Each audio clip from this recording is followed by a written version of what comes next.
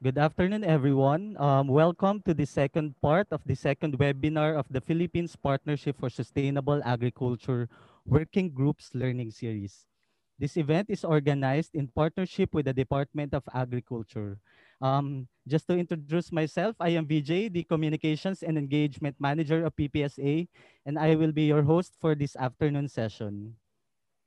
Um, to share briefly, and for those who are new here, PPSA is a multi-stakeholder partnership platform for agriculture catalyzed by Grow Asia and the Philippine Department of Agriculture.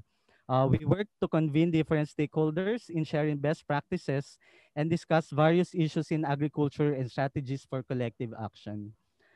We are being supported and funded by the Australian Department of Foreign Affairs and Trade. Before we proceed with the session, next slide, please. Yes. Let me share our webinar rules. We are recording this webinar, but rest assured that we will take out the last part, which is the open forum once we publish the recorded webinar on PPSA's YouTube and Spotify accounts. Your mic is automatically on mute, but we will give you permission to speak once we get into the open forum part of the webinar. And also, you can raise your hand virtually using the available Zoom function. And should you have questions during the presentations, kindly type them in the Q&A box. We will accommodate as many questions as we can while considering our time. And if you have any technical issues, you can use the chat box to ask for assistance, or you can also try logging off and on again, or you can email the PPSA Secretariat if this still doesn't work. Okay. To kick off this session, we have a virtual warm-up here, and we would just like to know which sector our participants are from. So if you could just respond to the poll that will appear on your screen to know the dynamics of this session, you may uh, answer to which sector you belong, and we are giving you around 10 to 15 seconds to answer our poll. Oh, okay. Um, as you can see, we have here um, most from the private sector, and the next from the academe, civil societies, and NGOs, and from the other sectors here. I think this is a great mix of participants. So we are expecting different perspectives come the Q&A and the open forum parts of the session. Thank you for your participation on the poll. And now to share with you the objectives of this session, may I invite PPSA's Country Director, Ami Chua, for the introduction. Over to you, Ami. Thank you so much, VJ. Good afternoon, everyone. To those who have been attending the webinar sessions in the past weeks, maraming salamat po sa inyong lahat. Thank you, and we hope you will also find this session informative and engaging. For those who just attended the session today, mabuhay. Welcome to PPSA's Working Groups Learning Series. We look forward to seeing you in the next learning sessions. We really hope that through this learning series, we find ways to create an agricultural landscape that looks out for the growth of our smallholder farmers and fisher folks. Last week, during the vegetable consumptions webinar, we discussed and majority of your inputs were focused on the need to identify innovations and technologies, partnering with government agencies to scale up and extend existing projects, and of course, going back to the basics to improve farmers' productivity. We'll plot our next events considering your feedback. Thank you. Today, we will talk about vegetables, food safety at the farm level. We'll again follow the flow of the learning series wherein we have a situationer. For this session, it will be covered by our friend from the National Crop Protection Center of the University of the Philippines, Los Baños. And then we'll have a moderated discussion to be followed by an open forum. But today's session will be a little different. We've made it extra special for you as we have more speakers today to highlight two topics related to ensuring food safety. Number one is the MRL, or the maximum residue limit. And number two is the good agricultural practices, or the GAP. The presentations from NCPC, Innovet Nutrition Technologies, and East-West Seed will be followed by a question and answer portion. And then the next set of speakers will focus on the good agricultural practices, or GAP. the DAATI or the Agricultural Training Institute, Kalasag Farmers Producers Cooperative through our partner from the local government units and with the help of Jollibee Foods Corporation, and our partner from Khmer Organic Cooperative who is from Cambodia. You can also ask your questions to those speakers after their presentations. As we always say, your participation today and the inputs to the discussions later would greatly help us as we revisit our strategies and design future knowledge exchange activities. And of course, to help us push for the development of the agricultural sector. I won't take much of your time. I hope you already have your cups of tea and coffee and of course your notepads as we will have a rich session today. Again, many thanks for allocating your time for this event. We hope that you will find this session useful and engaging, and more importantly, we hope that we can find ways to work together to advance a healthier and food-wise Filipino nation. Magandang hapon po sa inyong lahat. Over to you, VJ. Thank you so much for that, Ami. Okay. Now we are talking about vegetables, since this session is really part of our discussion under the vegetable working group. And oftentimes, as a practice, we usually apply inputs such as pesticides to address crop protection issues. But we also have the maximum residue level, or MRL, that we need to observe as part of ensuring a clean and safe food. To enlighten us about the MRL and the current practices at the farm level, we invited Mr. Eric John Cruz of the National Crop Protection Center. Eric is a licensed chemist who currently heads the Pesticides Management Division of the National Crop Protection Center. NCPC is an extension research service of the University of the Philippines, Los Baños. He has been involved in several pesticide residues and MRL studies and committees with different national government agencies and multilateral organizations. Um, Eric is also a multi-awarded researcher, one being the Next Generation Agricultural Innovator, awarded by the International Union of Pure and Applied Chemistry in 2019. Mr. Eric earned his agricultural chemistry degree from the University of the Philippines, Los Baños, and about to earn his Master of Environmental Science from the same university. Please welcome Mr. Eric Cruz. Over to you, Sir Eric. Okay, sorry. Ayan, hello, good afternoon. Hello, good afternoon. Yes, sir, we can hear you po. Go on, sir. Okay, so good afternoon, everyone. So, my name is Eric John Cruz. I am from the Pesticide Management Division of NCPC, and I'm going to share with you this topic about food safety and maximum residue limits for pesticides. Next, please. So for starters, the National Crop Protection Center is a research and extension organization under the University of the Philippines, Los Baños. And our main goal is to contribute in food security by providing an effective pest management program. Our center is composed of different divisions, and the Pesticide Management Division is the one that I am currently heading. Next, please. So our division, the Pesticide Management Division, is focusing on research and extension topics such as pesticide residues and its subsequent detection in various crops, primarily vegetables. Also, we are dealing with gap-based pesticide management, insecticide resistance management, MRLs, and risk assessment and risk communication. So you can see here our composition of our division. So next, please. So in our division, our key technologies include the rapid test kit for residues, which was developed way back, I think around early 2000 or late 1990s, and is being used for the rapid detection of organophosphates and carbamates residues in selected vegetables. We also have the rapid bioassay for pesticide residues, which is a technology that was adapted from the TARI, or the Taiwan Agricultural Research Institute. So this is an offshoot of our DOST Picard funded project in collaboration with Benguet State University and TARI in Taiwan. Next, please.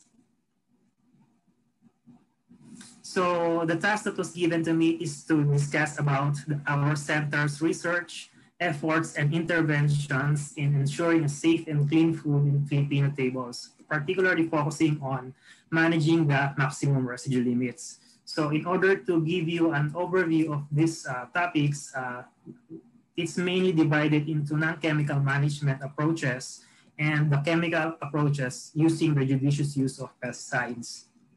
Next, please. So for our division, for the non-chemical management, we have a previous study by one of our researchers on the use of Talinum sp, which is Philippine spinach, as border plant for the management of EFSD in eggplant. So this is also an ongoing study, but from this study, we can say that certain plants can be used in order to lessen the damage of different pests so that we could use less pesticides and only as needed. And also in collaboration with other division at the center, one of our researchers have this study about entomopathogens for different pests in rice. And mainly for these non-chemical management approaches or studies, this is mainly being studied or conducted by the other divisions in our center. Next, please. So insecticide resistance management, this is one of the main problems in the field, and our researcher in the division have this collaborative project which deals with insecticide management and resistance studies for onion armyworm. And right now, there is a new project that deals with the same topic, but focusing on fall armyworm in corn, so that we could generate effective pesticide rotations for better management of this pests. Next, please. So the main topic is about pesticide residues and MRLs. So I would like first to introduce the concept of residues, which are basically any substances in food, agri-commodities, or animal feed that could result from the use of a pesticide. And this could include the parent compound or the pesticide itself and the various degradation products or metabolites. And these are being considered because of toxicological significance. So if the particular metabolite arises from the use of pesticides, but there is no toxicological significance, that will not be included in the definition of residues. Next, please. About the maximum residue limit, or the MRLs, this is basically the maximum concentration of a residue, pesticide residue, that is legally permitted in or on food commodities and animal feeds. So meaning from the use of pesticides, residues could arise. However, as long as these residues are below or at the maximum residue limit, that could be considered acceptable nationally and internationally. We have to understand that maximum residue limits are based on good agricultural practices and supervised pesticide residue trials, and thus different countries could have different MRLs across different crops and pesticides. This only means that some commodities with specific concentrations could be accepted in some countries, but could be rejected in other countries, depending on their maximum residue limits for pesticides. Thus, this MRL is strictly a trading standard. However, it is also indirectly a food safety standard because MRLs are intended to be toxicologically acceptable. Next slide, please. So our division's role and our involvement with different stakeholders revolves around research, extension, and also we contribute in terms of regulations and standards. And we have different stakeholders ranging from at the national level up to the general public, which I am going to give you an overview for today's presentation. Next, please. So at the national level, through representation in various different government agencies, we provide technical advice or support to the FPA, BOPS-DA, and to the NCO, SCPR, of course, on topics concerning pesticide residues. Next, please. So at the FPA, our contribution is by acting as pesticide registration technical evaluator or PRTE, particularly for residues. This only means that pesticides, before they are placed in the market, of course, they need to be evaluated at the FPA. And our division contributes by being evaluator for residues to ensure that if residues are present, if any, at harvest of these products, they are deemed to not result to health or significant health effects as the risk is manageable. So these are the main items or points which are being considered in the evaluation of residues prior to the release or approval of pesticides. Next, please. Also, membership in BAPSDA Technical Working Group for Fruits and Vegetables. This is a multi-stakeholder, multi-partnership from the government, private industries, and the academe in the development of various Philippine national standards, or PNS, particularly MRLs for different commodities. So right now, we already have MRLs for rice, okra, mango, banana, pineapple, and others. Next, please. And membership in subcommittee in pesticide residues. So involvement by providing technical inputs on position papers that needs to be submitted at the national level. Next, please. So for the regional part, we had collaborative training with the Regional Crop Protection Center in Region 2 way back, I think this is last year or 2018. So it involves different staff and also our team at the Pesticide Management Division.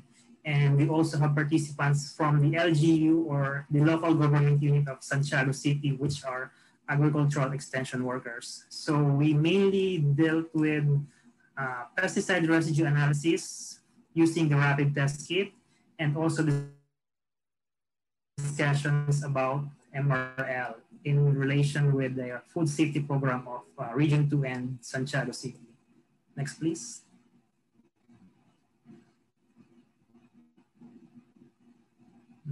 Next slide, please.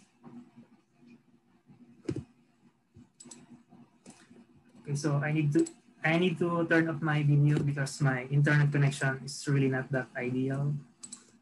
Okay, so during the training, we conducted a series of different lectures related to pesticide residues and hands-on RTK analysis because Region 2 and Santiago City have this food safety program wherein the vegetables that will be marketed they are planning to test it for residues so that there could be an added assurance that there are no residues that are unacceptable or appropriate level that are in the produce.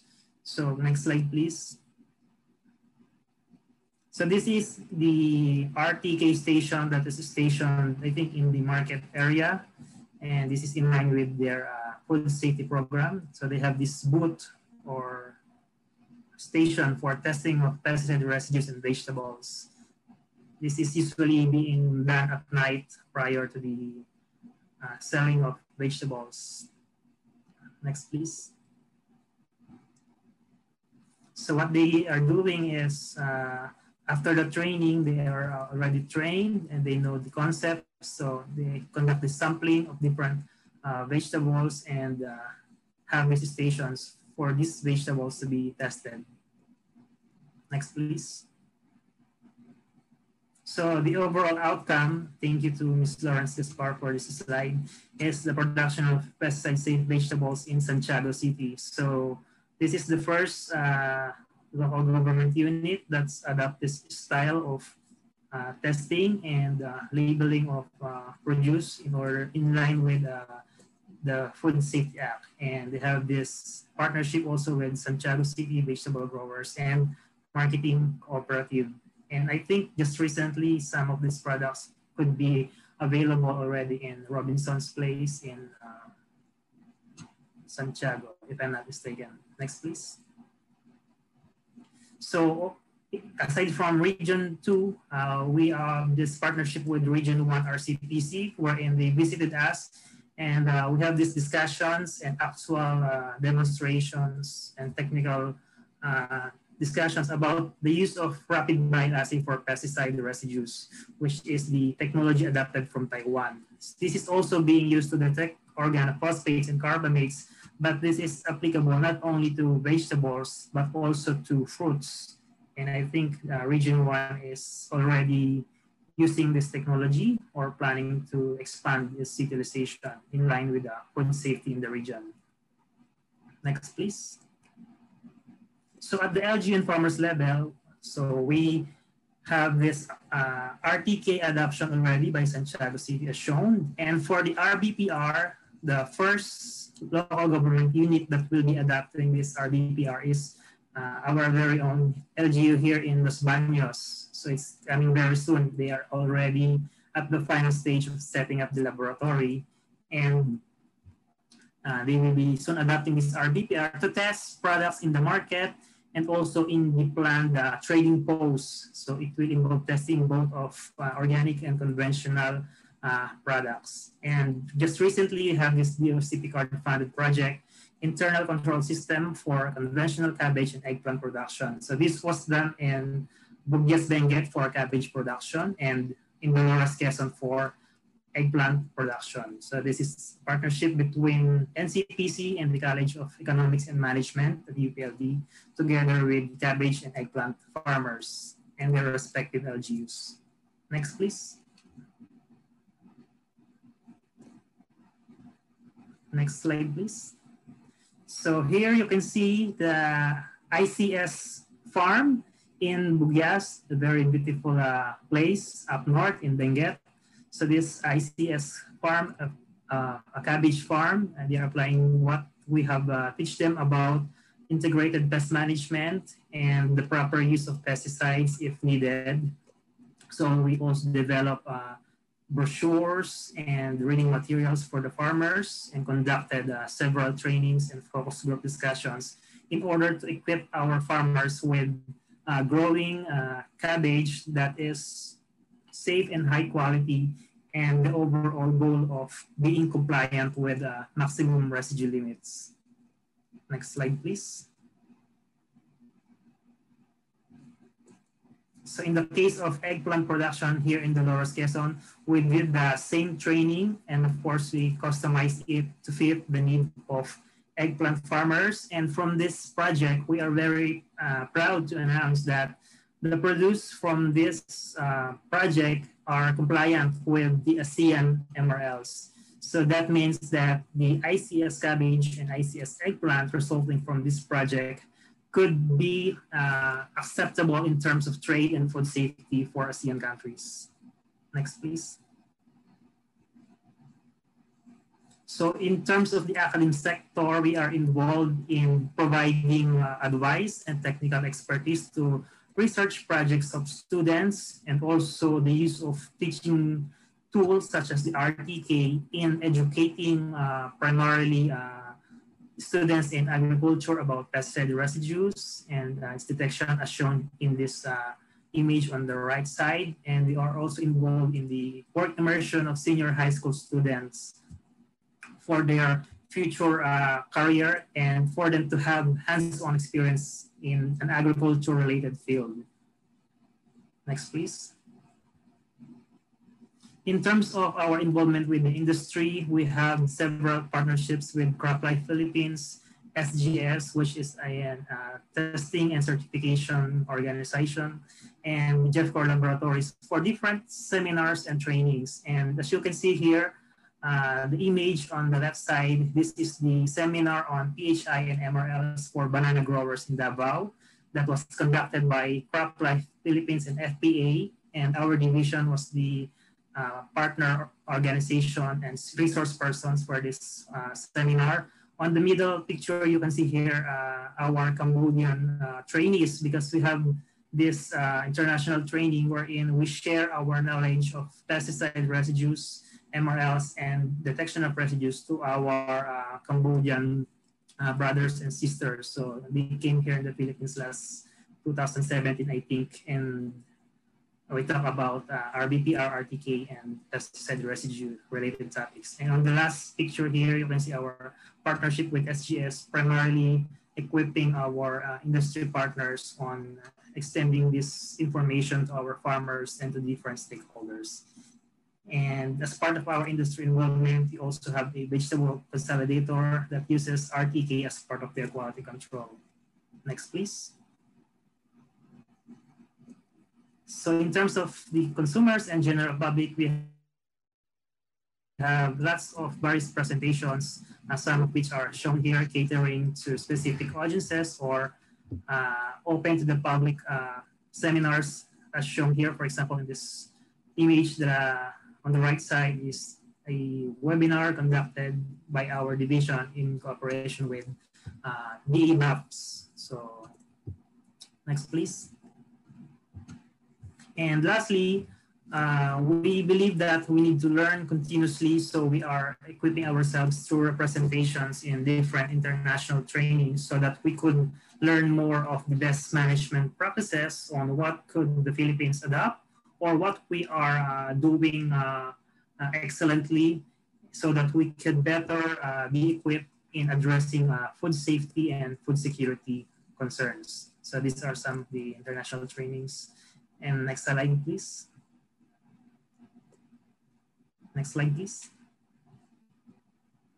And our efforts on having these international research visits, which we know from previous slides that resulted to technologies such as the rapid bioassay and visit of some of our researchers in these organizations in Taiwan, which now resulted in our ongoing project about the development of pheromones for the monitoring or initial assessment of fall armyworm in cornfields. So these are some of our continuous education efforts to better serve the public in terms of food safety and pesticide residues. So lastly, I would like to, next please, I would like to share this final slide, one of my favorite quotes, that saying that nothing in life is to be feared and it is only to be understood. Now's the time to understand more so that we may fear less, because there are lots of different informations out there and we need to really understand the science-based process or explanation of this topic so that instead of fearing everything, we will understand it better to better address our needs. And that is all for my presentation. Next slide, please. So thank you for watching. So if you have further questions, comments, or actions, you can raise them later, or in the future, you can send me an email, or here's the contact number in my office and my mobile number. So thank you very much for your attention. Thank you so much, Sir Eric. That was a comprehensive presentation and information about the MRL and, of course, the initiatives of the government and your agency that are currently being done to ensure food safety. Okay, if you have questions for Sir Eric from NCPC, kindly type them in the Q&A box. But your questions will be parked for now as we will go to the second part of this session. But before we start with the second part of this session, we just have a few reminders for our succeeding speakers and for everyone. So for our speakers, your time allotment is only 5 to 8 minutes presentation. After the presentations, we will proceed with the Q&A. So if you have any questions, kindly type them in the Q&A box and we'll request our speakers to respond to them during our moderated discussions. Your mic is still on mute, but we will give you permission to speak during the open forum. Okay. At this point, we will proceed with the presentations on insights and perspectives, including relevant technologies and innovations related to food safety. Our first speaker will be sharing about food safety and available technologies and innovations to ensure food safety. We have Dr. Narciso Intal, or Doc Nars for his dear friends. Doc Nars is the founding president and chairman of Innovet Nutrition Technologies Incorporated, a veterinary, animal, and plant nutrition company in the Philippines. Doc Nars currently chairs the Foodlink Advocacy Cooperative and is a member of Seeds Incorporated. He is also a fish, vegetable, and fruit farmer from Minalin, Pampanga. Doc Nars earned his veterinary medicine degree from the University of the Philippines, Los Baños. Over to Doc Nars. Good afternoon, everyone. My honor and privilege to be a partner of Croatia and PPSA. Thank you very much for inviting me, Croatia, PPSA, for being one of your resource persons or participant. My presentation is all about quantum growth. And quantum growth is a breakthrough biotechnology that provides revolutionary plant enhancements through the combination of cutting-edge developments in microbiology and biophysics. Next slide, please. Yeah, quantum growth, a new way to grow, stabilize plant health, and increase yield and profits for sustainable crop production. Next slide, please. The next topic, part 2 topic, is all about the fundamental concepts and fundamental perspectives that revolve around the technology, quantum growth. It is about a national soil health movement for a regenerative farming agriculture. Next slide, please. Next slide, please. Bring back soil health. It is a must. Very, very true. Next slide, please.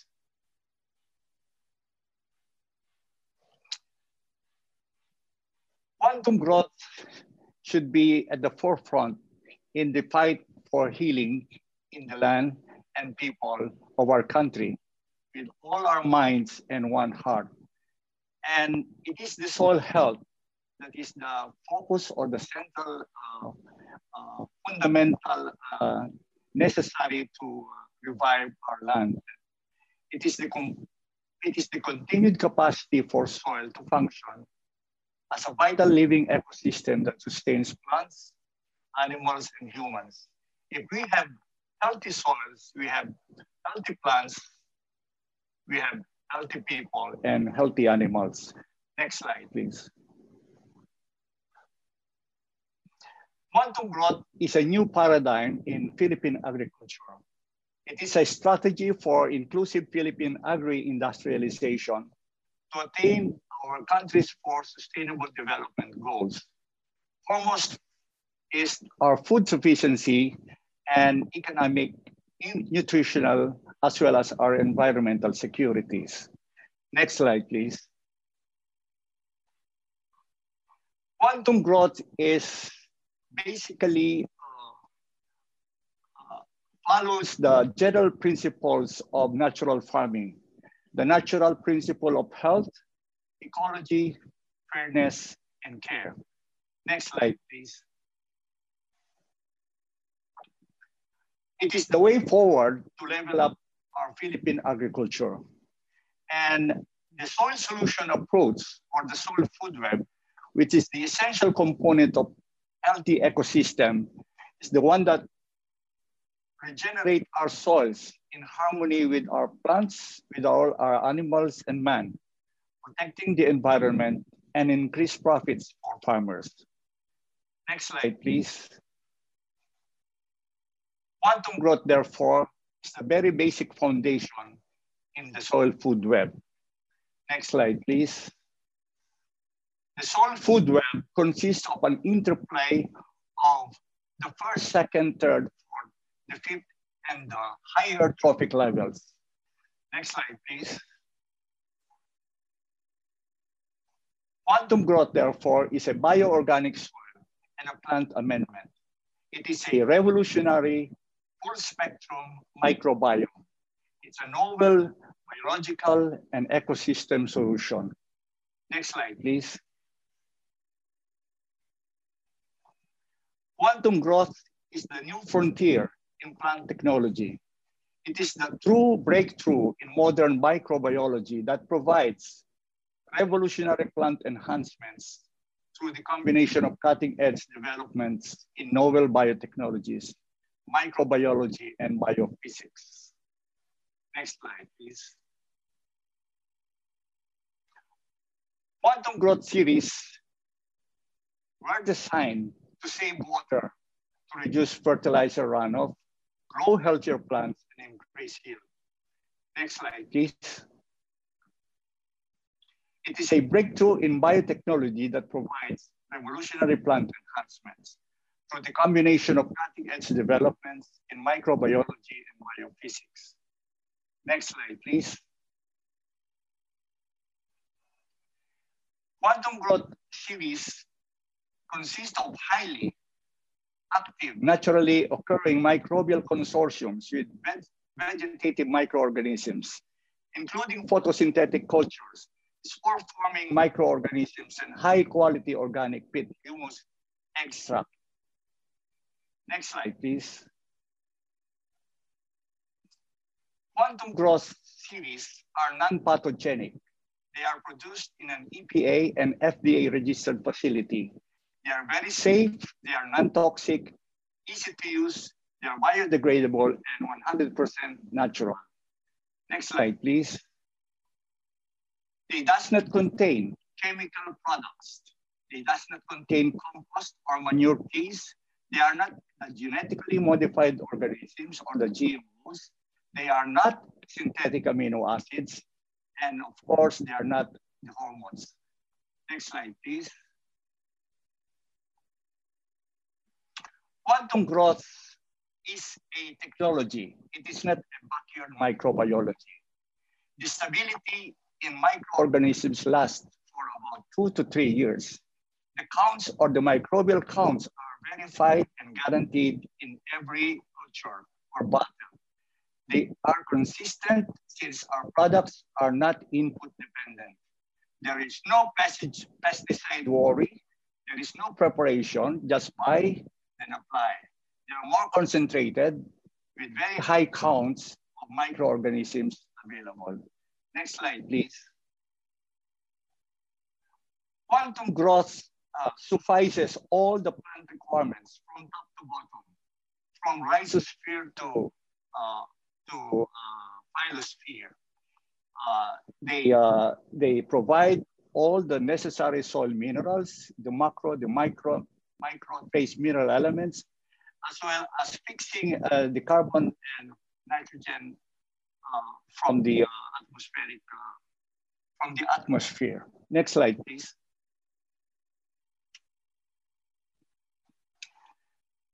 Quantum growth is a unique proprietary consortium that features select photosynthetic microbes and natural growth factors that drive plant energy functions. Next slide, please. These are but a few of the many consortia of different species of microbes, specifically bacteria. Next slide, please. Some of the inferred functions and mechanisms of this consortium of organisms are reduction in fertilizer, carbon fixing, nitrogen fixing, phosphorus solubilization, production of antibiotics, degradation of toxic residues, degradation of heavy metals, degradation of toxic elements that are still in the soil. So the functions of different bacteria carries a big role in the soil and plant bioprocesses. Next slide, please. Next slide, please.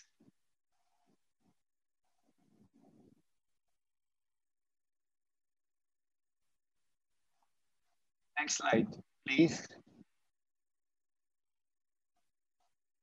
Okay.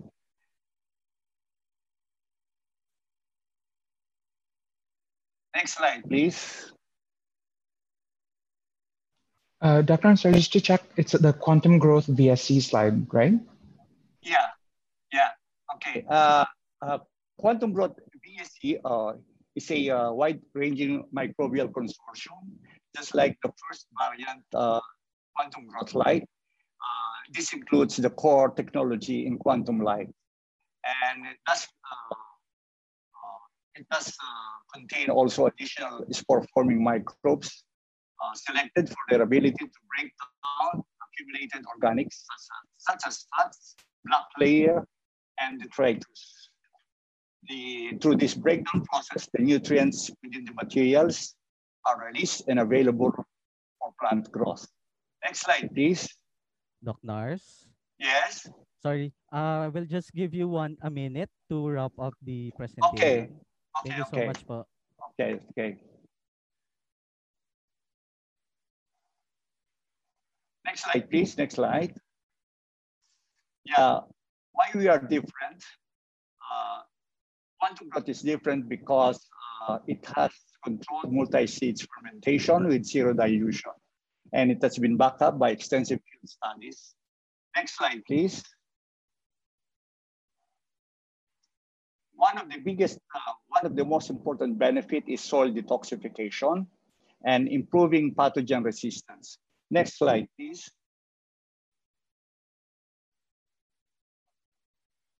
Increased yield, nutrient storage, seed germination, drought resistance. Next slide, please. Why we are different? Quantum growth has faster kinetics. They're very versatile and with greater range of functions. Next slide. So where and when to use? Quantum growth light is used in average to high organic matter soils. Next slide, please. Use quantum growth VSC in heavy clay, compacted septic or flood damaged soils. Next slide, please, for the testimonies. Next slide, please. Next slide, please. 50-50 combination. Next slide, please. Next slide, please.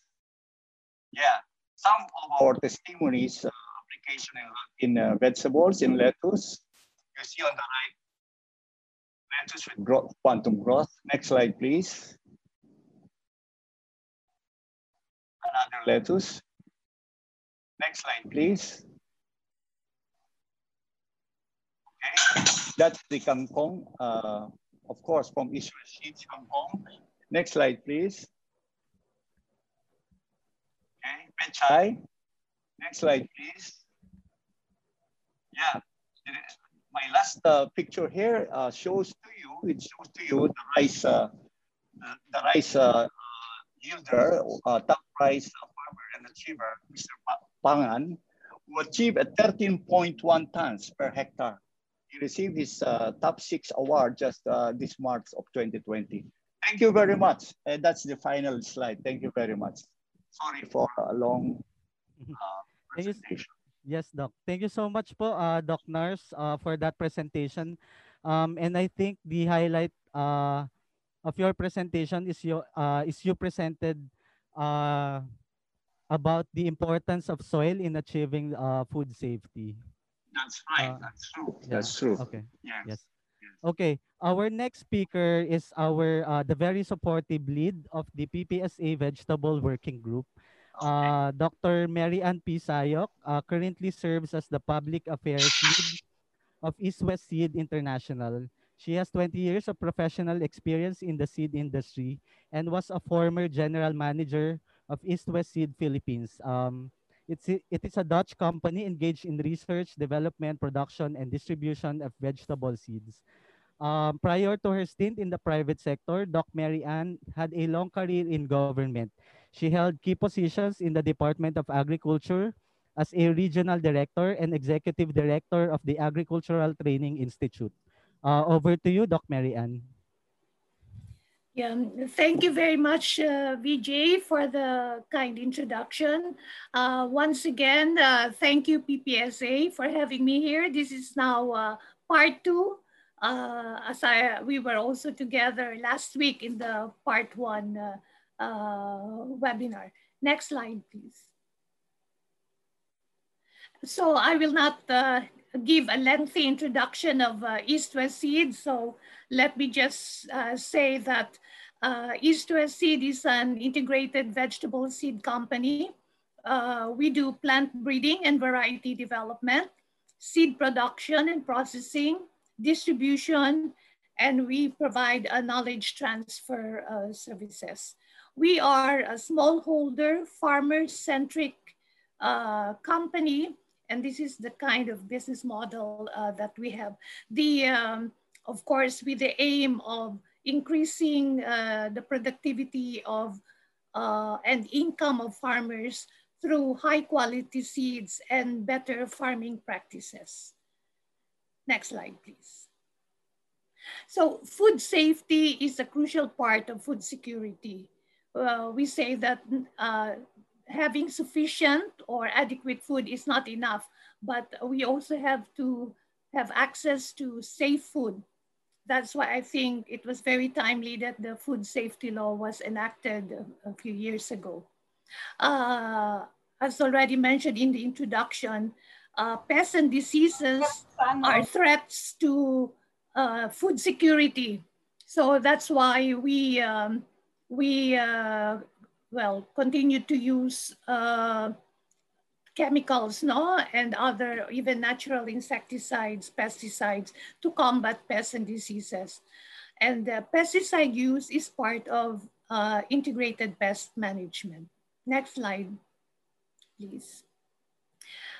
Now, I would first like to acknowledge Eric John Cruz because the following slides, I used actually Eric John Cruz presentation as a main reference for this slide. So thank you, Eric John Cruz, to the National Crop Protection Center.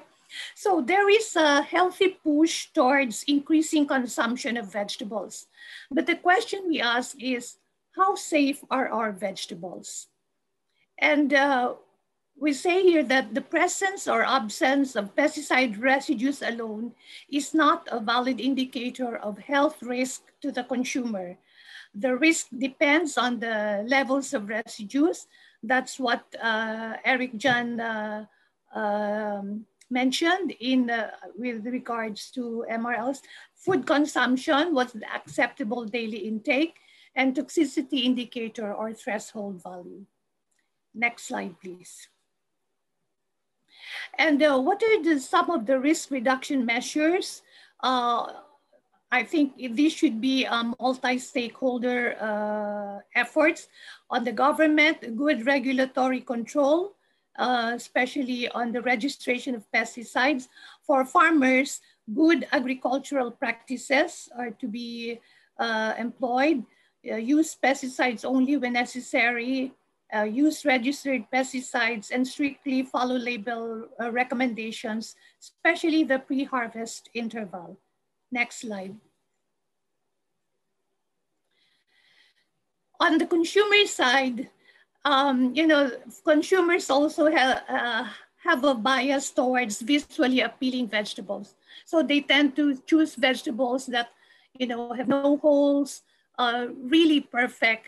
But sometimes this goes to show that there are no holes because there were no insects, or maybe a lot of pesticides were used. Also buy from trusted, traceable sources. And very importantly, wash thoroughly all produced before consumption. And if possible, plant-owned vegetables in the garden, especially now when the urban agriculture is, I think, widely promoted. And also grow your own vegetables. Next slide, please. Now, what's East-West Seed's contribution to food safety?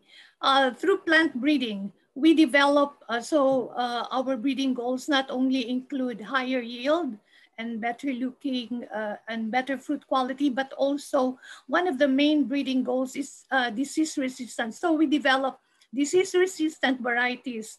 So then, so the use of insecticide or pesticide is lessened if you have disease resistant varieties. The other thing is we employ seed technology. So like seed coating with minute amounts of insecticide or fungicide, because we put that to coat the seed, and this will give protection to the plant, to the young plant during the early stages of growth, and you don't also need to use pesticides. And the other way is, you know, we have our knowledge transfer department, and here they are, they train farmers on good agricultural practices, on natural farming systems. So they are taught how to prepare biopesticides or organic concoctions, and also integrated pest management.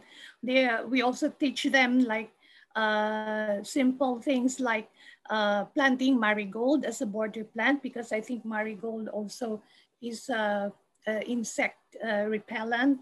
And we have also partnered with RCPC, especially in the control of onion armyworm, because it was seed also one of the top crops of East West City's onions.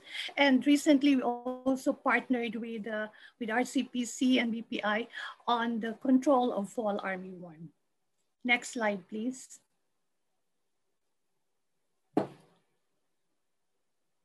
So these are just some of the pictures. Now this is, we give them, it's a farmer's field school, and they do hands-on. So look at like the leaves, no, for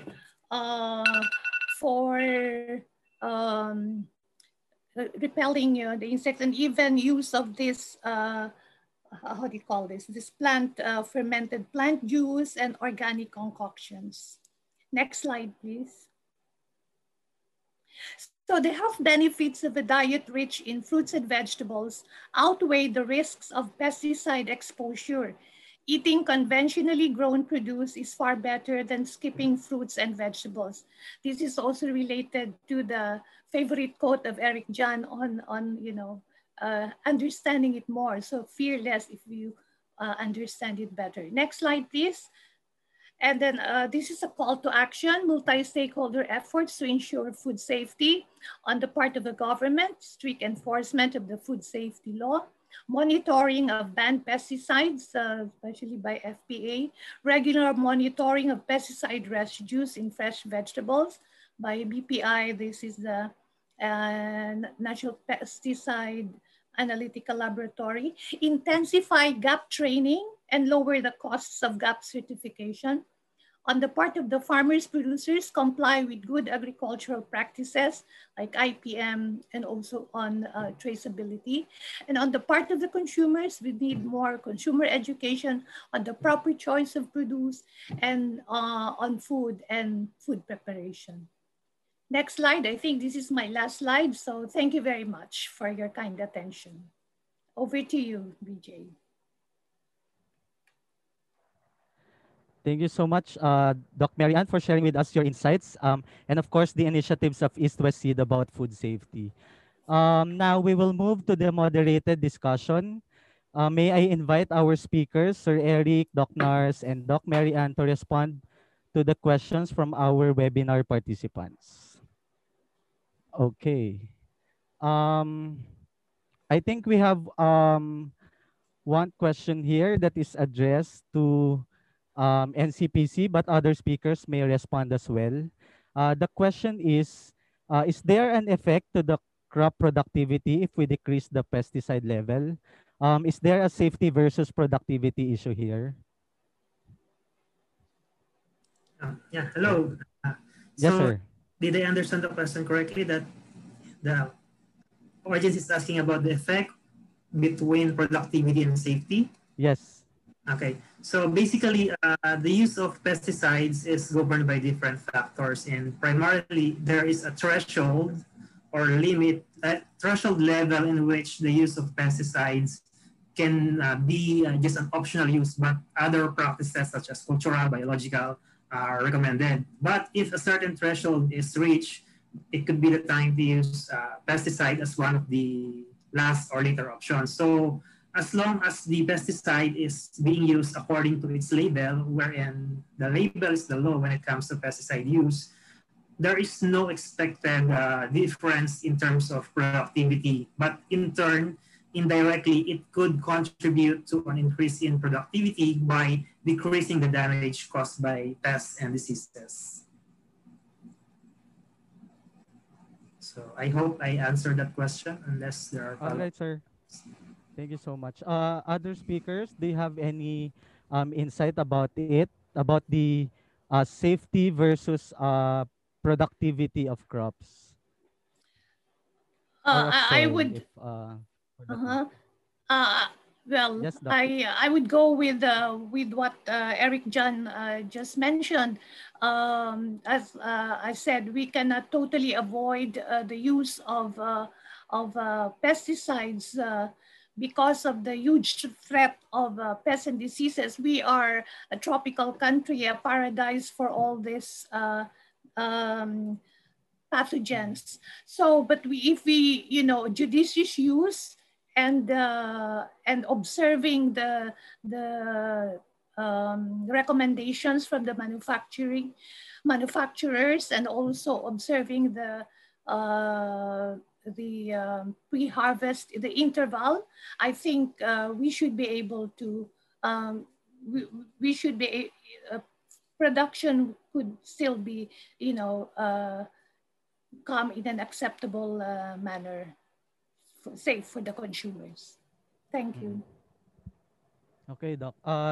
Doc Nars, do you want to respond to the question? Is Doc Nars here? Okay. I think we move to another question right here. The question is, what are the challenges, if any, at the farm level on pesticide regulations? Uh, Sir Eric, do you want to respond to that question? Hello. So the challenges at the farmers level for pesticide regulations. Yes. I think because when we say pesticide regulations, mainly it's the registration and implementation of the use of pesticides. So that's what all about. That's what regulation is all about. So I think that at the farmers level, first could be the issue of accessibility and availability of various options. For example, in the selection of pesticides, because sometimes there are only limited pesticides available in certain areas. So the continuous use of these pesticides with the same mode of action could lead to, for example, resistance. And lastly, I think another challenge is not really a challenge, but more on a constraint is on the understanding really what is written on the label. So it's very important to really understand what is written on the label, as what Ma'am Mary Ann mentioned, the pre-harvest interval. It's very, very important, particularly in the terms of residues. So the ability to understand and of course to follow, really follow, not only understanding what is in the label. I think that plays a big part in terms of food safety.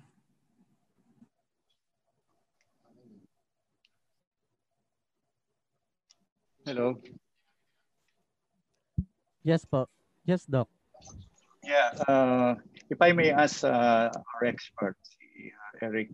Eric, my worry on pesticide application is non-target organisms like microbes, are greatly affected. Wherein we know that an application of a pesticide would render all living organisms dead. So, as we all know, we must put emphasis on this soil food web, wherein they play a big role in the nutrient cycling and at the same time in the biogeochemical processes that involves plant and soil interaction. Now, if we have a dead soil, we have a dearth. If we don't have the microbes, nothing would be decomposed, nothing would be absorbed. And that's the bottom line. So it's very important that application of pesticides should be well guarded, and at the same time, it must be well emphasized to whoever is handling the pesticide. Thanks, Doc, for that. Yes, yes, Sir Yeah, Eric. Do you yeah. Can I just respond make to a that? quick comment regarding Sir Nars' comment? Okay So po. I totally agree that the soil is a very important factor for plant health and productivity and safety. So in terms of, as far as I know, in terms of the evaluation of pesticides, there is also a topic or registration those years about environmental effects of pesticides, which is in charge with other evaluators. And those are being considered also prior to the registration of pesticide. That includes effect on different environmental compartments, aside from the soil, the water, or the fish, the bees, the earthworms. But yeah, I agree with that. So with the increasing technologies or development of greener pesticides. That is an innovation nowadays, but it depends also on the speed of development and access. But my personal views that is correct, but that is also being accounted for in the use of pesticides, the regulation of pesticides, and the stewardship program of the different organizations. That is my personal opinion, and not the National Crop Protection Center. Mm. Okay, Sir Eric. Thank you so much po for that and to Doc Nars. We have another question here, and I would like to invite Anton Simon Palo to Anton, yeah, to ask the question himself to the participants. Hi, Anton.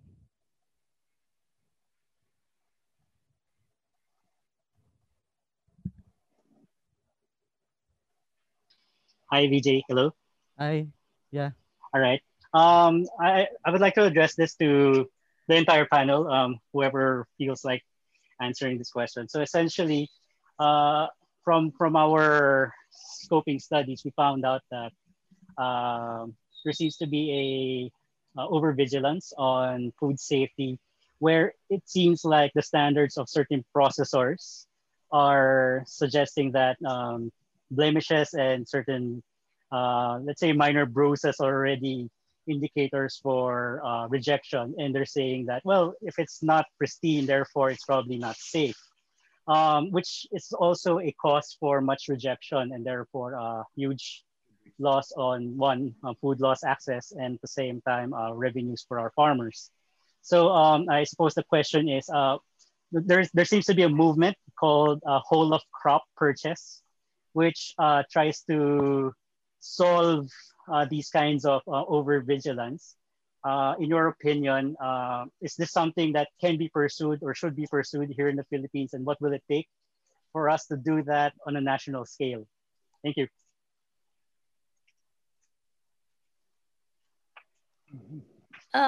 If I may, I think that would entail a lot of uh, a good consumer education.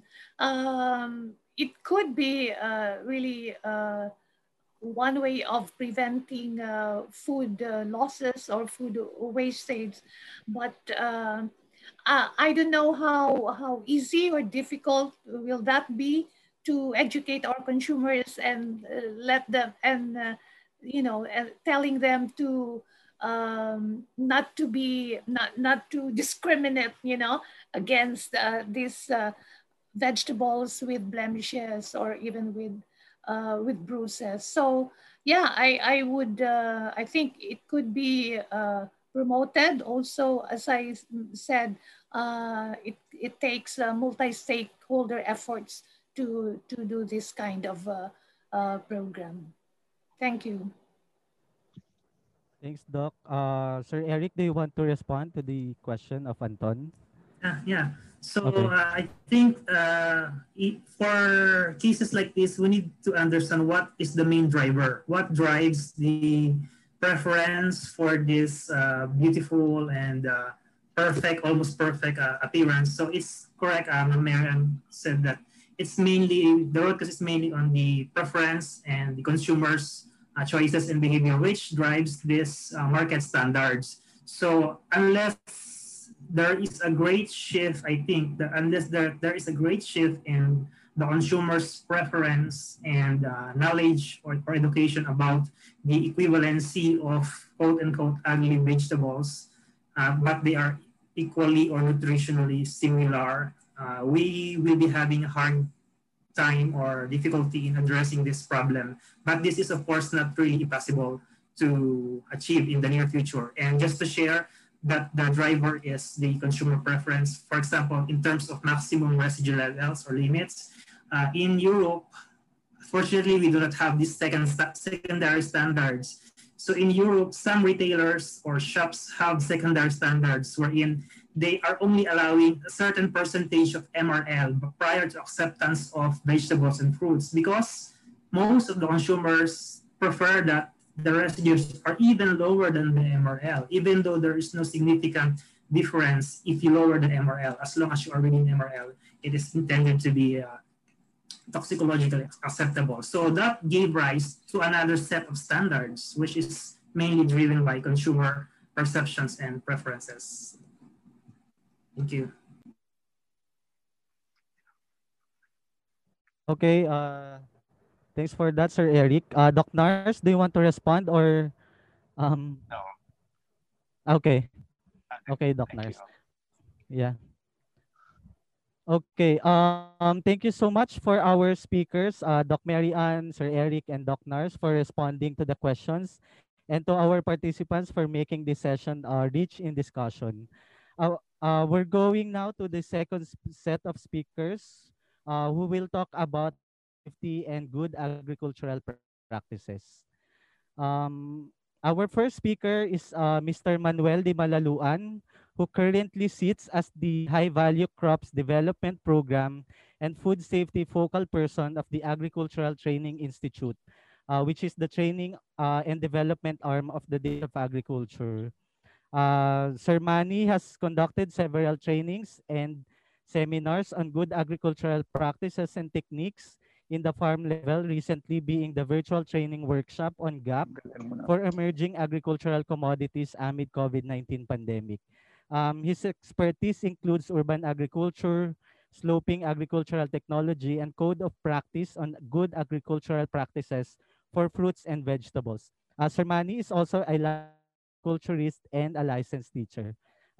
Thank you so much, Sir Manny, for having you today, and over to you. Good afternoon, everybody. Yeah, based on invitation, I was talking about food agricultural practices. Sir, if you could Hello. speak louder po. Okay. Yes po. Hello, good afternoon. Okay na? Sound?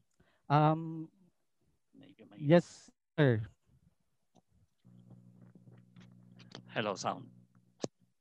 Okay na? Yes, sir. Okay na po. Yes, sir. Okay. I was talking about good agricultural practices encompassing with the food safety. Based on our food safety law, sabi nga sa ating food safety law, this is an act of strengthening the food safety regulatory system in the country to protect consumer health and facilitate markets access of food and food products and other purposes. So we at the ATI, we are conducting training to the farmers. We are ensuring that the elements of GAP or good agricultural practices is embedded to the farmers, encouraging farmers to follow strictly what is good practices. As of today, at the present situation of GAP certification system, as per BPI records, there are released more than 500 PhilGAP certificates to the farmers across the different regions in the country, encompassing small farms and corporate farms, individual farmers, and consolidated farms, which are cooperatives and associations members catering to the local market, retailer group, supermarket, food companies, establishment, and port uh, input other services. So based on the uh, Food Safety Act or Republic Act 10611, uh, this is very important for us because this will be the framework or the framework from the implementation from farm to fork, the food safety regulatory system. So what are those important provisions that we're going to understand? So first, the basic principle of food safety, which is part of the elements of the GAP. But before, the GAP system or the good agricultural practices have four major components. This is the food quality, uh, food safety, environmental protection, and welfare of the workers. So those are the basis of our food safety. So the basic principles or articles that we're going to understand is these things to consider when evaluating the safety of food. So what are those?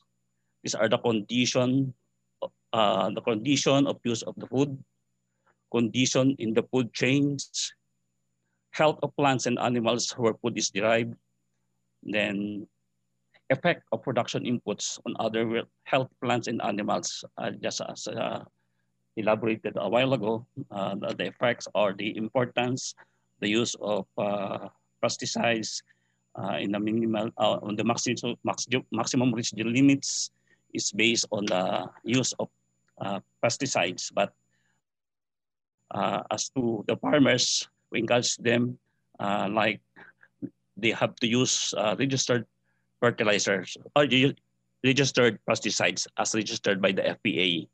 So the other thing that we have to consider is the general principles, things to consider when writing or implementing food safety measures.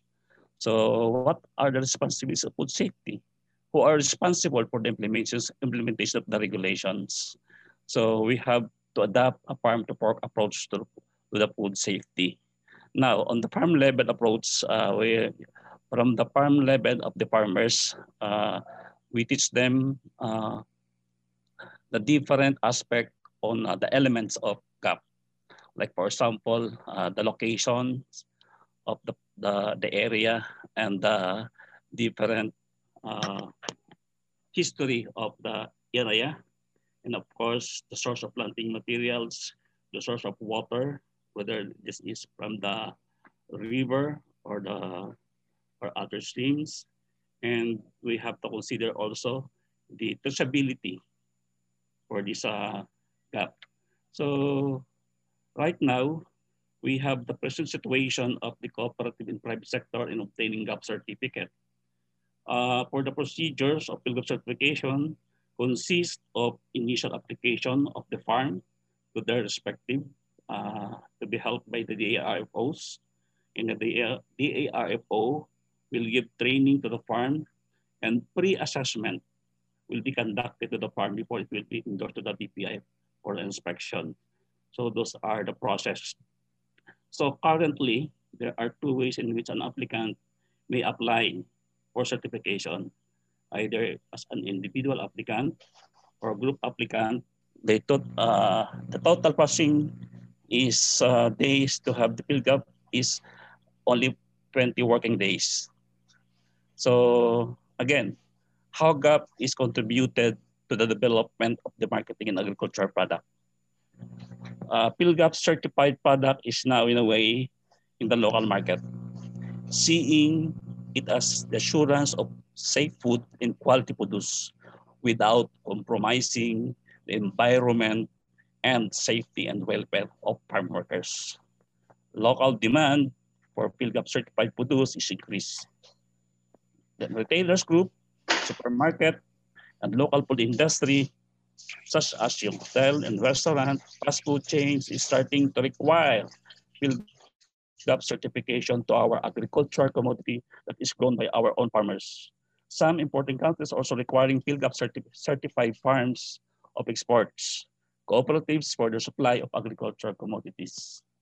So we have the various monitoring system for GAP in support to the government. As of today, the application of PhilGAP certification is free. Libre po siya, free of charge. Certified farms are being monitored to ensure compliance to the standard in code of practices at least once a year.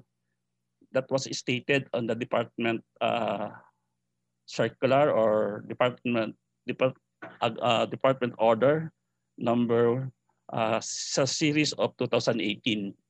So this is being done by the BPI inspector, all the monitoring. So PhilGAP certified produce and farms are being recognized by region through various harvest festival and farmers congress with the support of the DA AMAS. PhilGAP produce now have market linkages and now able to demand a premium price. So BPI also keeps the list of PhilGAP certified produce on hand for demand on exportable product. Then the DA, the High Value Crops Development Program, also prioritize farms aiming for PhilGAP certification on giving out support and intervention projects. We at the ATI, we have 15 regional offices nationwide, and all our centers also conducted training. And we also accredited several learning sites across the nation. In these learning sites are the schools of the farmers to reach the goal towards these GAP certifications. So as of today, based on our food safety law, we have this responsibility not just as a farmers, but this food safety is a shared responsibility from the national government, food business operators, small food eateries, household, food manufacturers. So all the players, there is a saying, we must educate if we are to regulate. If you want to live longer, make every day food safety day. Thank you very much.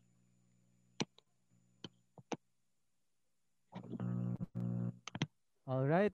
Thank you so much po, Sir Manny, for discussing initially of course, the existing laws and policies on food safety, the elements thereof, and the initiatives of DAATI in promoting good agricultural practices.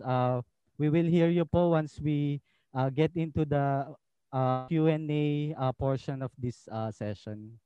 Okay, our Yes, sir. next speaker, yes, okay, sir. Okay, our next speaker represents the City Cooperative Development Office of the City of San Jose in Nueva Ecija, but she will speak about the experience of a farmer cooperative called Kalasag Farmers Producers Cooperative in securing their GAP certification. Ms. Hannah Domingo is a cooperative development specialist who oversees and helps farmer cooperatives towards their development. Because of her work, she was awarded by the Department of Agriculture as an outstanding agricultural extension worker. She has extensive trainings on good agricultural practices, cooperative development, and monitoring. Ms. Hannah, like our previous speaker, is a licensed agriculturist and a licensed teacher who earned her agricultural extension degree as well as her Master of Rural Development degree from Central Luzon State University. Over to you, Ma'am Hannah. So thank you so much, Sir VJ, for that kind introduction. Good day, everyone. It is an honor to be part of this webinar, and it brings me joy to share with you how one of our farmer group journeyed towards providing safe foods to every table of the family. Next slide, please. Our farmer cooperative is called Kalasag Multipurpose Cooperative, which was formed in October 14, 2008, where its name is derived from the barangays where they came from, Barangays Kaliwanagan and San Agustin. And symbolically, Kalasag in Tagalog means shield. Next slide, please. Kalasag was one among the 3 pilot areas for bridging farmers to the Jollibee supply chain, spearheaded by the Technical Working Group, composed of the Jollibee Group Foundation, the Catholic Relief Services, and the National Livelihood Development Corporation, or NLDC. While the site working group was headed by our very own San Jose City Local Government Unit, where two offices, the City Agriculture Office and the City Cooperative Development Office, worked together in the development of the farmer group together with the Central Luzon State University for Technical Assistance and Alalay sa Kaunlaran Incorporated, NLDC's conduit for financial assistance. Next, please. Kalasag started with 30 members in 2008, 15 each from the two barangays and eventually expanded to Barangay Villa Marina, a nearby barangay. At present, they have a total of 61 members. Next, Kalasag produces white onion or yellow granix, red grole or what we call the red onions and hot pepper. The cooperative provides production loans, emergency and education loans to its member. Next, Kalasag sells its produce to the Jollibee Foods Corporation, Walter Mart, Splash, and NutriAsia. They were able to supply 687 metric tons of white onions in 2019, a 26% increase from that of 2018, while 24.9 metric tons of hot pepper were delivered for choking and manginasal. With this huge volume of delivery, imagine the number of people who are eating the byproduct of the farmer's produce. And with JFC going global, next, JFC required all its suppliers to be GAP certified by the year 2018. And being farmer suppliers is not an excuse to forgo the process. Jollibee Group Foundation called for an orientation late 2015. From then on, preparations were made for the farmers to be able to pass the certification process. And in March 2017, Kalasag members passed the GAP certification. However, the challenge did not stop from there as sustainability issues were faced by the farmers. They were then again trained to develop their own internal control system or ICS in 2018 and eventually became GAP certified as a cooperative in 2019. Next. Please. This successful journey was made possible through the help of and collaboration of the Jollibee Group Foundation, the Department of Agriculture Regional Field Unit, especially the DA Regulatory, the San Jose City, our LGU of course, and the Kalasag farmers. So how did we make it? Since we are dealing with farmers, we went through the step-by-step process. We made sure that they understood why they need to be GAP certified. After which they underwent GAP training, which was a basic requirement for the certification. And most importantly, get their commitment to undergo the certification. To ensure that the farmers will pass the certification, pre-assessment was done by the agricultural extension workers assigned in the areas and as facilitators of the program. Records, farm facilities were thoroughly checked. They were also guided in preparing requirements for application. Next, please. Also, this was the actual process of the preparation of the application for GAP certification. Next slide. And up until the actual inspection, regular farm inspection were conducted and they were prepared by conducting internal mock audits wherein possible queries from the auditors were anticipated. Next. So this is the internal mock audit. We gathered the farmers by cluster and practiced them with possible questions that will be thrown by the BPI inspectors. So next slide. And this was the actual inspection in 2017, the very first GAP application of the Kalasag farmers. And during that year, next slide please, there were 43 Kalasag farmers who passed the GAP certification. This awarding was conducted at the DAA regional office in San Fernando, Pampanga. Next. As always, the question of sustainability came out. How could the farmer sustain such practice knowing it requires a lot of time recording and keeping up the farm. With this, the formulation of Kalasag ICS or internal control system, wherein officers were delegated to become inspectors of the members' farm. This is to ensure that farmers will adhere to GAP protocols. And in January 2019, Kalasag became the very first cooperative to become GAP farmers in the entire GAP certified in the entire Philippines and the highest number of GAP passers. Next. So this was awarded in their office at Barangay San Agustin with the DARFO 3. So with this, next slide please. With this, a lot has changed on the farmers' practices.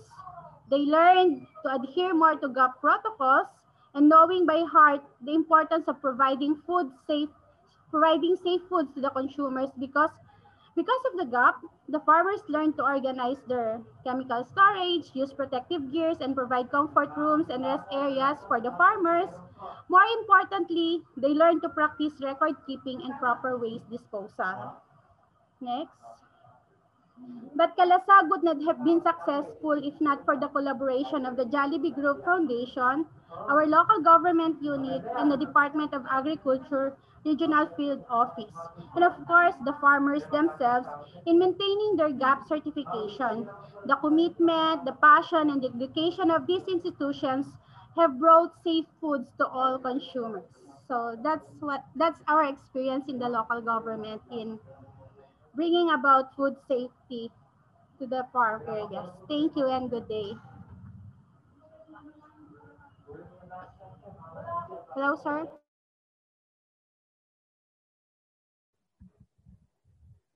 Thank you so much, Ma'am Hana. I think from that standpoint, it is really important that our farmers are being clustered to achieve higher income. And of course, they also have opportunities to be trained through private sector assistance. All right. Our next speaker is not from the Philippines, but she is so much willing to share the experience of his company with the Filipino cooperatives and enterprises.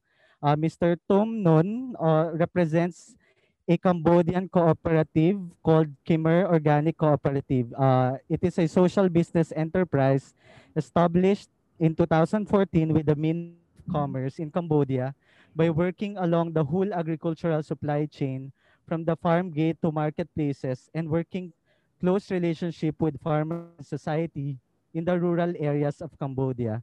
Mr. Tum is the partnership and business development manager of this company who leads the partnership, business development, financing, fundraising, and marketing of the company. He is a co-lead of a number of working groups of PPSA's counterpart in Cambodia, which is the Cambodia Partnership for Sustainable Agriculture. Thank you so much, Mr. Tum, for having you here, and mabuhay from the Philippines. Over to Mr. Tum. Okay, thank you very much. Yeah, my name is Tung from the Khmer Organic Cooperative in Cambodia. And first of all, I would like to say thank you very much to CPSA and PPSA for inviting me to be a guest speaker in the vegetable food safety learning session today. And actually, we are very happy to share, like the food safety here, from Cambodia perspective. And, before starting to share and brief about the, how vegetable food safety in Cambodia solution, I would like to introduce, our company a little bit. Actually, Khmer Organic Cooperative is a social agribusiness enterprise in Cambodia. We are working along whole value chain from farm gate to the marketplace. And we actually partnering with farmer cooperatives and farmer in the rural area of Cambodia. And we actually provide the food option to all consumers in Cambodia by bringing the real healthy food and healthy fresh produce in Cambodia. And our sales channel, we have our own shop. We also supply our fresh produce and other cultural products to supermarkets and green shop, catering service, and hotels here in Cambodia. And we would like to share, some business approach we are working here to promote, the vegetable food safety. Actually, we Khmer Connect Cooperative, we are working focus. Number one, we focus on agricultural inputs because agricultural inputs, that is very important and playing the key role to provide technical assistance, not only the seed or fertilizer, but also, they are working, to provide the farmer cooperative with a technical assistance to promote the organic agriculture or good agricultural practice agriculture in Cambodia. And we currently, we cooperate with, those some company who are promoting organic agriculture. For example, they are selling organic fertilizer or organic pesticide, bio control agent, things related to the organic way and technical to the farmer, especially for our farmer cooperative to apply. And the second, we actually promote the food safety improvement for our vegetable. Here we are improving food safety of fresh produce through capacity development and best practice to farmer producer group or farmer cooperative, and especially all relevant, business partner, and those technical, including, appropriate power handling practice, personal hygiene education, food contamination protection, and we also develop like, the internal control system management and recording system based on the food quality standard checkpoint and food safety for farmers. And we do a lot of like, consumer awareness on food safety issue in Cambodia through radio or newspaper, Facebook, or YouTube workshop and educational event, or you can say like the national exhibition event in Cambodia. We try to promote on that, for the public awareness, yeah. And the third, we, Khmer Connect Cooperative, we focus on product standard and certification. And right now we already passed and success with the EU and USDA international organic standard already for our fresh use, especially for our, agricultural cooperative or farmer cooperative we are cooperating with, as well as with our own farm. And we also, not only the organic, but we also, promote like the national good agricultural practice, we call it CAMGAP in Cambodia.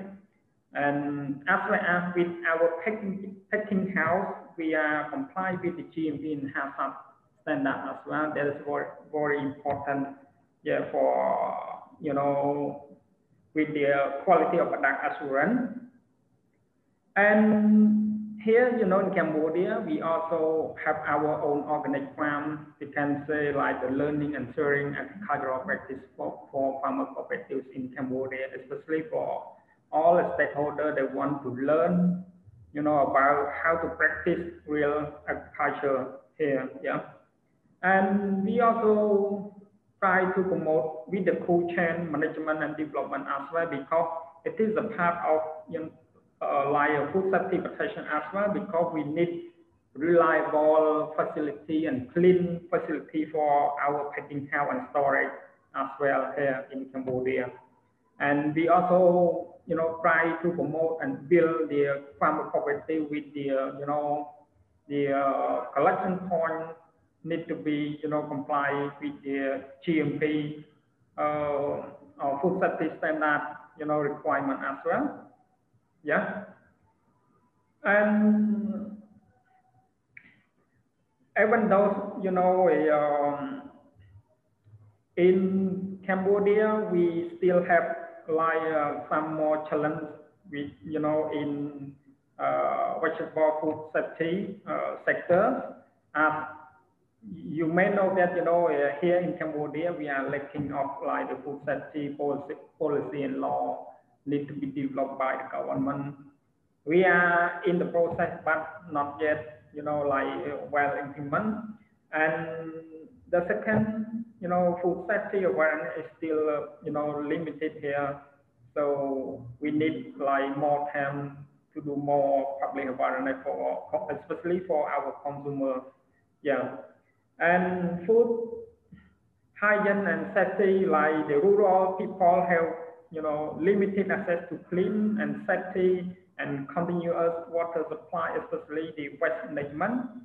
And it can be, effect from like the climate change issue as well, because we see that, pest and foodborne disease, happen on the crop. That's why the cooperative or farmer difficult to cope with those disease.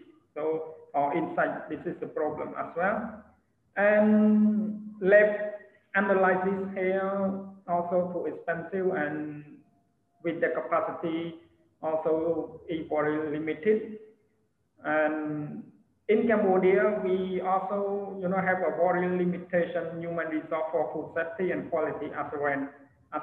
That is, it's still a problem. And we see that based on our business case, the more implementing vegetable food safety, the more investing in production, and more, this is the more people mindset that we need time, to try to make the people get understand clearly about the food safety issue. Yeah.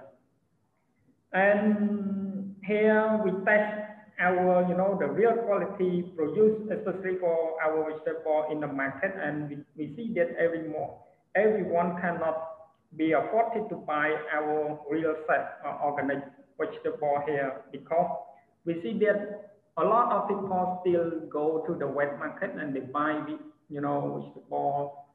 We can say sometimes the vegetable, import from neighboring country here. It's still a problem with the market segment currently as well. Yeah.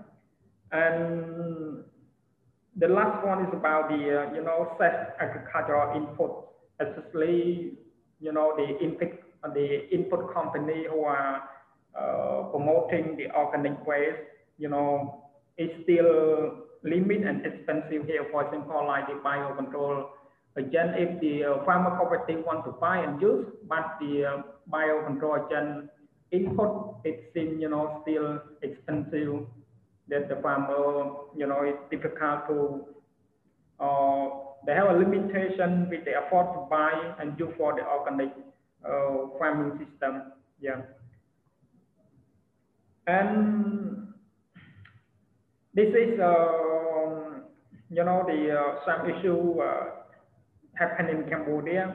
And I want to highlight the, during the pandemic, COVID-19, and right now we, in Cambodia, we are facing, like the flood. We have too much rainfall here, and actually it affects to the, the farmer cooperative farms almost, in some province in Cambodia, especially the production province, yeah, here. And anyway, we recognize that the government also, they are interested, and they have put more commitment, like to promote good agricultural practice and national organic standard policy in order to improve, vegetable sector to boost productivity, quality, and safety as well. And for our company, currently we also expand our contract farming with the farmer cooperative, which we, it is also contribute to the pandemic response as well as expand our organic farm in Cambodia. This is very important. And Khmer Organic, we also improve our sales channel during the pandemic difficulty. We are working with and cooperating with the delivery agency, as well as we try to promote the online sale or e-commerce sale for our company. Thank you. Thank you very much. Yeah, I've finished. Yeah, finished all that. Thank you.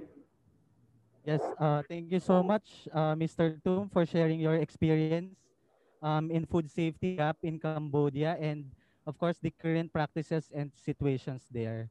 Now we invite our speakers, Mr. Manny, Ms. Hannah, and Mr. Tum, to respond to some of the questions posted by our participants. Okay. I think the first question is addressed to Ms. Hannah. The question is, given the COVID-19 situation po, where many restaurants and fast food chains are closing down their branches, which unfortunately include some Jollibee stores, what is the effect of this pandemic to Kalasag's production and overall income? Miss Hannah? Okay. So we have the pandemic, the deliveries of Kalasag was greatly affected actually. We have a target of 800 metric tons for this year, but then Kalasag was only able to deliver 300 metric tons because of the pandemic. They were really greatly affected. So for now, the production, they're still preparing. Some farmers are afraid to take a risk in planting onions because there is no sure market at the moment. But with the help of the Jollibee Group Foundation, we are trying to level the situation where we could help the farmers. So we still have regular, we conduct through the initiative of the JGF, we conduct regular sessions with them and planning so that we could address the the production issues this coming planting season. Mm. Okay po. That's unfortunate to hear po, Miss Hannah, but I think really the private sector part in helping the cooperative is really important in this time. Yes. Okay po. Po. The second question is addressed to Sir Manny Okay. of Hello. AATI. Po. Yeah. The question is, yeah, ito po yung question.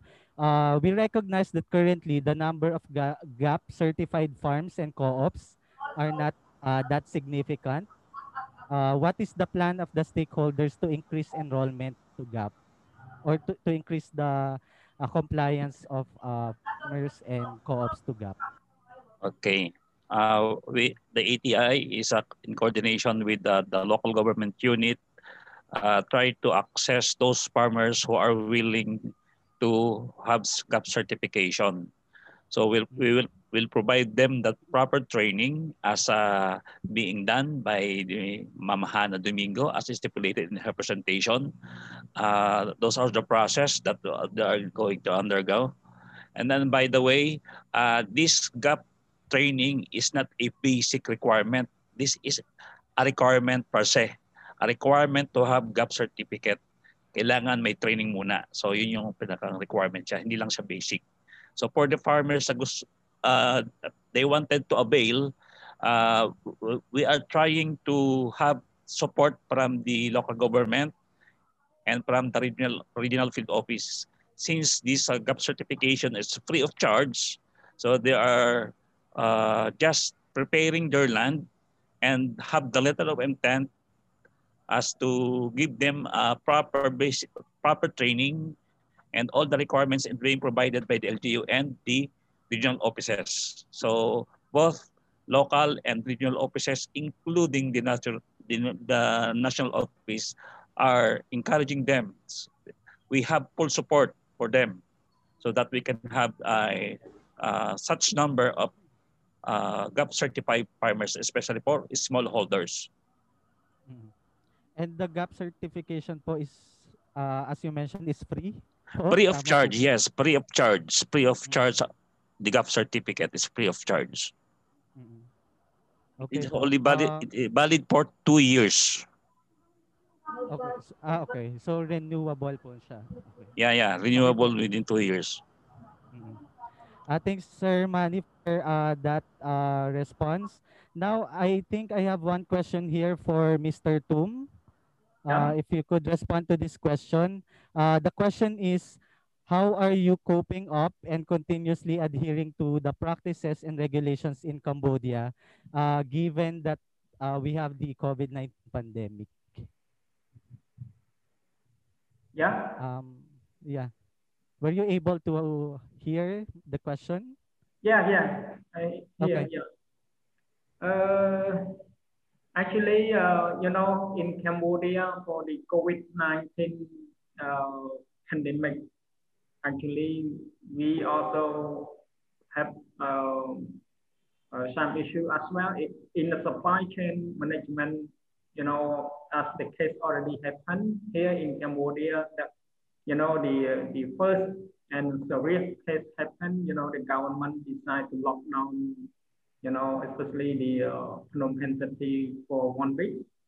And during that time, actually, we are also difficult to transport our production from the production side to our packing house in Phnom Penh. But during that time, we also talked to the government, for the like the agree business private company like us, we are allowed to transport our product. Still transportation our product from the farmer cooperative, yeah. And we actually keep our transportation as normal. And during that time, we also try, to serve our Cambodian people, especially the people in the Phnom Penh city, can access, enough, vegetable and fruit for their consumption during the pandemic, and we try to cope with, for example, we are cooperating with the, the delivery agency. We deliver our product to their home. We try to promote the online sale during pandemic. Yeah, and right now, the situation here it seems better than before. Yeah, we try and we can gathering and we can have like a direct meeting with the farmer cooperative or stakeholder over there. Yeah, thank you. Yeah. Thanks, Mr. Tum, for that response. I think Doc Mary Ann has some question for Yeah, this. yes, yeah. Thank you, Vijay. I have a question for Manny of ATI. Now, I'm glad to know that there is no more fees, no, for GAP certification. My next question is, does ATI accredit private companies or other service training providers actually, because I believe that ATI cannot reach all the farmers in the Philippines who would really like to get a gap training. So as I said, we at the knowledge transfer team at East West Seed, we also give training on good agricultural practices. But does ATI accredit this Yes, ma'am. training providers? Actually, ma'am, since the beginning of GAP in the Philippines is free of charge. Actually, free of charge since before. The ATI right now is encouraging those learning sites to be accredited by the ATI, since this will be the extended farm school of the ATI. So the various training to be conducted by the ATI is also conducted by these learning sites all over the country. Yes, ma'am, we accommodate private sector, individual or group, Okay. for as long as they are willing to undergo those evaluation of the area and of the project.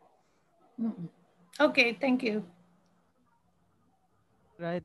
Thank you so much for the speakers and our participants for the rich discussion today. Again, we would like to thank our speakers for your valuable insights and sharing.